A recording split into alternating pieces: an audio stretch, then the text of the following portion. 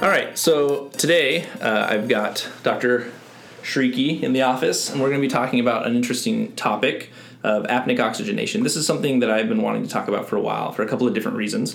One, it's something that kind of came onto the scene when I started to get into the foam world, and I thought it was really interesting and something that, not many people were doing at the time and had, good physiologic principles, which means it's probably wrong, right? Whenever you think something's got some good physiologic purpose, but also kind of made, it made sense, and there was some decent, albeit retrospective, literature out there that says, it decreased, deoxygenation or desaturations during intubation in the ED setting. So I started doing it, and then we had the fellow trial came out. We'll talk about that and kind of why we're talking about this right now anyway. But just to kind of start off, what is apneic oxygenation in like your mind, in your setting, and how do you use it in your practice, or do you use it in your practice? Well, I think what you said is kind of true, because you kind of alluded to the point that this is something we want to work, right? Right. This would be awesome. Something so simple, you could put a nasal cannula on somebody and they won't desat. Yeah.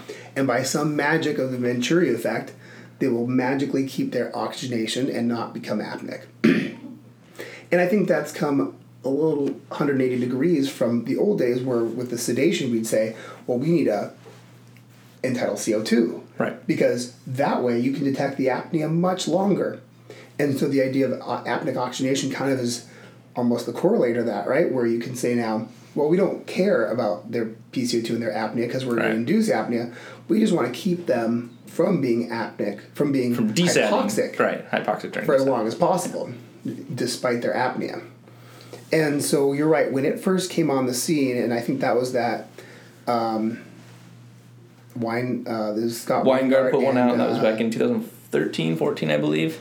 And then the other big airway guy, Levitan, Richard Levitan. And they came out with that Annals of Emergency Medicine article. Yep. And I think a lot of people started doing it. I definitely started doing it. And it's always interesting to be on that curve of early adopter versus late adopter. And I know you never want to be kind of last and you never want to be first. So when I initially started doing it, I found the same thing that I think most people encountered, where you really had to explain to the RTs what you were doing. Oh, absolutely. Because for the life of them, nobody knew just what you were doing. Baffled them. They had no idea. And I think part of that is from most RTs, as great as they are, come from the operating room. So the first thing they do is take off the mask, the non-rebreather, right, and then replace it with a bag. Well, they have the circuit, right? They hook them up. Yeah, and that's it. And so, in order to do apneic oxygenation, then you had to have the right setup, explain to the RT, have an extra Christmas tree, or have a tank underneath. Right. You'd have to explain to the nurse what you're doing. And in the mix in the ER of all the craziness of maybe it's an agitated patient, maybe it's a patient who's, an unplanned airway, that makes it more difficult to set those up. So I think I tried early on to do that. And I actually had a couple of cases where I felt them still desat. While you had the apples? Yeah. Oh, interesting. I feel like I had a couple of cases of that. And given how difficult it was to get everybody congruent with doing this, I backed off for a little bit. Yeah. And then I started to try it again. And once it was more adapted by people, I found it easier to do. And once the RTs got to the point where they're putting nasal cannula on people, right. Well, then it's easy to do. Yeah. That's kind of my experience too. Was at first it was like I'd be going to intubate and they'd have the nasal cannula on the non-rebreather, and people would pull the nasal cannula off as I'm going. I'm like, and then you don't have time in that moment because they're already paralyzed. You're going for your view to really be like, no, I wanted that on there for this reason. Well, let's talk about the setup maybe real quick. Yeah, absolutely. How it's done. So just kind of the way that I've done it is you absolutely have them on the non-rebreather. You crank that up to 15, and then I put the nasal cannula on underneath it. So you have the nasal cannula, the non-rebreather over top, and the nasal cannula I just kind of crank it until it sounds like a jet's coming out of there. I don't really know what it is because, it maxes out at, I think ours is 20. 15. Is it 15? But you want to keep cranking it so you get as much O2 passing through the nasopharynx as possible. And then basically what happens is once you take the mask off, you leave the nasal cannula in there with blowing that O2 in the back of their throat. The one thing I will say that I've noticed since I've been doing this, though, is it seems to dry out their posterior pharynx. So I start to lube. Like, I lube my blade because I can't tell you how many airways that I've gone into and didn't lube it, and just get stuck on the tongue, and you're just jamming the tongue into the back of the throat. So I lube everything now if I'm going to do this, because I find that it's much drier. But the idea is, it'll kind of open up the tissues in the back. You get this kind of, like you said, this diffusion of O2 into the lungs, and perhaps, decrease your risks of, hypoxia.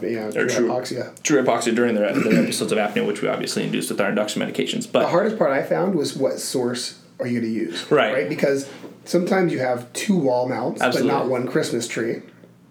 And for everybody, when you say the Christmas tree, the little green thing that screws on top, the adapter. And then what I found works best is just using the tank that's under the bed. And as long as most things have a tank under the bed, can that one go high enough, though? Can you crank that past 15? You can crank it up. Because really, for apneic oxygenation, I think all you need is to go up to around 6, 7, 8, something like that. Okay. It's not like the non-rebreather where we crank it up to 15 and then all the way more, so you actually get that true 100%. And I guess as a little aside, what's interesting, I find a lot of the residents now and a lot of the people I notice, they'll turn it right to 15, and for some reason they think it stops there. But really, it's more like spinal tap, which you should turn it to 11. And this is the only case where it really goes up to 11. You know what I mean by Spinal Tap? Remember that movie? No? Okay, Spinal Tap, there's a movie Spinal Tap. He had his speakers, and he wanted a speaker that went to 11 because most speakers went to 10, and he wanted to be that much louder, which was the joke. But in our case, the non-rebreather really does need to be cranked just past 15, so it is really going loud. Right. And I notice people don't do that enough, and they don't realize that you can go higher than that. Yeah, and the RTs, for whatever reason, are the ones that'll... They're like, why do you keep going? I'm like, oh, because we want that FI. And they're like... And then I'll watch them kind of crank it back down to 15 after I've given it a couple twists. Which is interesting, because there's actually literature that would say, if you don't go past that 15, you won't get that 100% non-rebreather. At 15, it's not 100% non-rebreather. So I usually use the bottom tank for the nasal cannula. And I find if you have a bottom tank there, that allows everybody, takes the stress off finding another room. Because, you need one adapter for the vent, one adapter for the bag valve mask, and one adapter then for the apneic oxygenation. Yeah, that makes sense. So that makes it a little bit easier. When you don't have that other canister underneath, it's more difficult. Yeah. And I think other than that, then I notice people have a hard time of, taking off the mask, leaving the nasal cannula, finding the nasal cannula, and rearranging things. So I think that's the way I like to do it, is you have the tank underneath and use that. Okay. So, and kind of like I talked about earlier, so this was something that I kind of, like you said, I was a little bit of probably too early of an adopter, maybe, but I felt like it's not going to hurt anyone. It's not like it's obstructing my view or anything like that. So, it's cheap. It may help. It may not. I want it to. But there were all these things like RT would pull it off or whatever it was, and there wasn't a ton of people that were doing it. I think that goes into the best laid plans of mice and men. Correct. Because as much as we want it to work, you really have to do things, and this I think goes for anything, in the confines of what everybody understands and what the whole team knows is going to happen. Because if you don't, then you're just kind of fighting everybody and, no, I want this, no, I want that. So I think a lot of the early adoption works well as long as the whole team is on track with that too.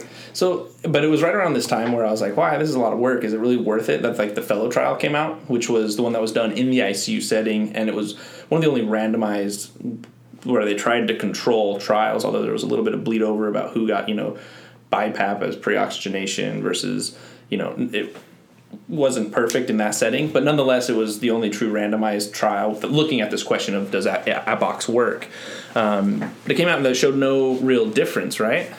Right. So what they did is they looked at different O2 saturation groups, and they said in what groups was there desaturation. And even from the 90 to 100% group, there was no difference between apneic oxygenation, no apneic oxygenation. In the 80 and up group, there was no difference. So a lot of people kind of touted that as the end of apneic oxygenation.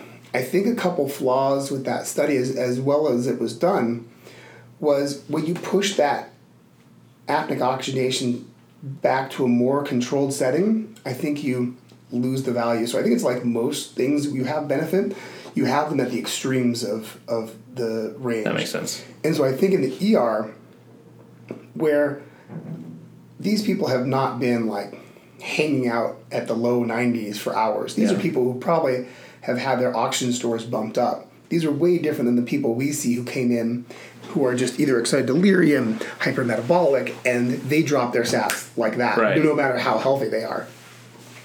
So I think that's one problem that I would have loved to see in RCT in the ED and push back closer to when we're doing it. I'm not even sure if one of those is running. It sounds like they should be, because if there's not, we should do that. But anyway, the interesting thing that I find, though, is, and the reason why I was thinking about this recently, we wanted to do this podcast, is because there was recently the large systematic review meta-analysis of Journal of Critical Care that, again, this is a systematic, review, meta-analysis, obviously, but it's always... And there's 3 or 4 of them that I can mention. There's one from Heart and Lung. There's one from the Journal of Canadian Anesthesiology. There's one in the American Journal of Emergency Medicine. Again, these are all like systematic reviews or meta-analyses, so retrospective. But they're all positive. They all show like decreased episodes of hypoxia during the peri-intubation stage. And so it's like, yes, these aren't the gold standard of studies, but like one after one, they seem to be relatively positive. And so, I don't know, it's changed my outlook on it in like, it's kind of a mixed bag. But again, I go back to the principle of, I think it works. I want it to work. It's not that cheap, and it doesn't seem to be causing any harm. And now that we've got our like respiratory, our RTs on board, and like they're even setting it up, like you said, they'll even throw the nasal cannula on and ask like, hey, do you want to keep it on? And they'll put it on the, we actually have enough ports in our trauma bay where we usually intubate people that it's not a problem. And so I kind of did it a lot, then kind of fell out of favor with it, but I'm kind of back on board drinking the Kool-Aid again, to be quite honest. I've done it for my last couple of intubations in the fact that, I don't know, you have these retrospective trials that say, it probably decreases. I can't see any reason why it wouldn't be an effort. It's, not causing all that much trouble, and now we've basically made it a systemic thing that we do, so. I think there's 2 components to that. I think the first part is, what doesn't hurt must help. Right. I'm not sure entirely that's always true, but I think in this case, I agree with you. It can't be bad. Right. And as long as it doesn't change anything, then you might as well do it. The question then becomes, does it ever become a standard of care issue because the systematic review says so?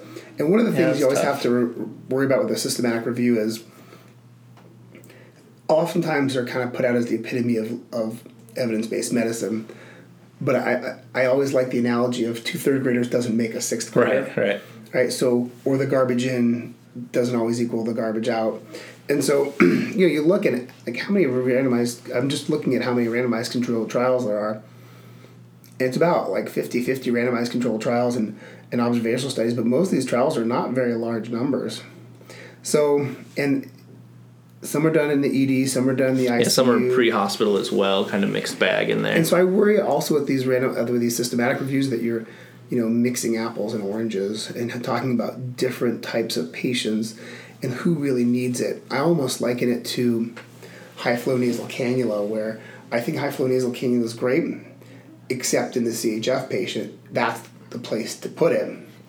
And so if you mix all these people together, I'm not sure you're getting the cream of the crop patients to do it on. Because just like with anything, there's probably the right patient to do it on, and there's the wrong patient to do it on. So I think a perfect example was yesterday we were in the emergency department. There was 2 traumas came in, and all of a sudden another patient in the critical care area just started going bananas. He was given 200 milligrams of ketamine prior to arrival. He was more or less sedate, probably pretty high on meth. He was hyperadrenergic and sweaty, diaphoretic. He was febrile at 39. And all of a sudden, while he was calm, everything was going crazy. 5 minutes later, he goes nuts. He's screaming. He's thrashing around. When IV comes out, thank God he has the other IV. You try and hold him down, then you sedate him.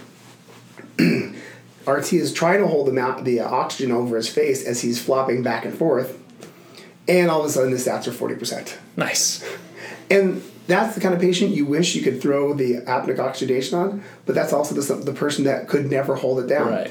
And so, luckily, despite an attempt at delayed sequence intubation, he just dropped his sats no matter what. And so he was very easy intubation, got intubated quickly. He was actually, once he was more sedate, we were able to get his oxygen up also. But, that's kind of patient that somehow you wish you could put on the apneic oxygenation, yet there's no way he would hold on to it. Yeah. So I think, it's again, a little this like Goldilocks. You're trying to find the right patient use the right tool for the right patient. And I think in all these trials, I'm not sure, unless you put them in the ED and have a system that's set up for it, I don't know how much benefit you're going to get out of it. Yeah. I mean, that's a good point. It's like none of the questions that these studies have answered is who should we be using apneic oxygenation in. It's just like if it's used broadly speaking, does it have an effect? But I guess like the overall noise that I'm hearing from them is, it seems to decrease our desaturations during intubation. So I don't know. Well, it's funny that I would argue the opposite. It's a lot of the RCTs have said, maybe not. Right. And then you mix in some observational studies, and all of a sudden you get a noise of effect. Now, again, that's a good point. If we were saying that there may be some harm for this, but I don't feel like there's a harm, and I don't feel and it's like not like it's expensive. You know what I mean? It's not like we're talking about icatibant or something that's like, this is going to cost the patient $700. And there's no unintended consequence that I can see come of it yet, other than a little slight logistical view. Now, I think implementing it everywhere, and this is where it becomes difficult, where if you train one place and they do apneic oxygenation, and then you go somewhere else, and now you have RTs who are not used to that setup, maybe it's a little different. Again, how much do you lose? And I wish that's the question we could answer. Is how much are we losing? I guess you shouldn't come in with like an iron fist saying, why aren't you doing apneic oxygenation? Because really, like you said, there's not a lot of noise in our system. It makes sense because it's kind of been adopted. But so in the academic situations where the RTs are on board, everyone has a good understanding. The nurses are on board with it. It's an easy system to adapt. You have the extra resources to utilize. I guess you could say in a resource-limited environment, hey, look, I only have one oxygen tank, and that's all I can use. Well, then you do what you can. Use an armor breather. So I think I agree with you. In the end, it's probably a noise of benefit. I can't imagine any harm or unintended consequence. Yeah. And as long as you're not, like you said, coming with an iron fist and making sure, hey, this is how it's done or else, I think you'll get people who overall are more comfortable with it. Again, I've seen in my experience a couple people desat here and there despite apneic oxygenation, so I haven't done a ton of them with it, but I haven't had that. Well, that's when I stopped doing it for a little while because the RTs didn't know how to help, and there wasn't enough oxygen tanks to go around. There wasn't enough nasal cannulas to throw on everybody. So, and then I couldn't tell if it was the difficult airway or it was the desaturation, or because really what I don't know is what's the benefit of apneic oxygenation, right? How much more time does that give you versus non-apneic oxygenation? Which is, I think, what they were trying to answer with the fellow trial. And they should none. It didn't really give them any difference. So that's kind of where I was like, well, I don't know if it's like with the observational retrospectives, if it's just noise and it's not answering the right question, but I don't know. I do it still in our setting because it makes sense, but nonetheless. Any closing thoughts? No, I think logistically, when you have a planned intubation that you can talk to your RTs and tell everybody and the nurses, this patient's going to come in, we have some time to get everything together, he's going to be not only pre-oxygenated, but in the case of a difficult airway, add some apneic oxygenation, and I'm doing this because I'm hoping to prolong his non-desat time and get improved first pass airway, and that's, I think, should be the ultimate goal. All right. Well, thanks for taking the time, Dr. Shriki. All right, thank you. And thanks for listening.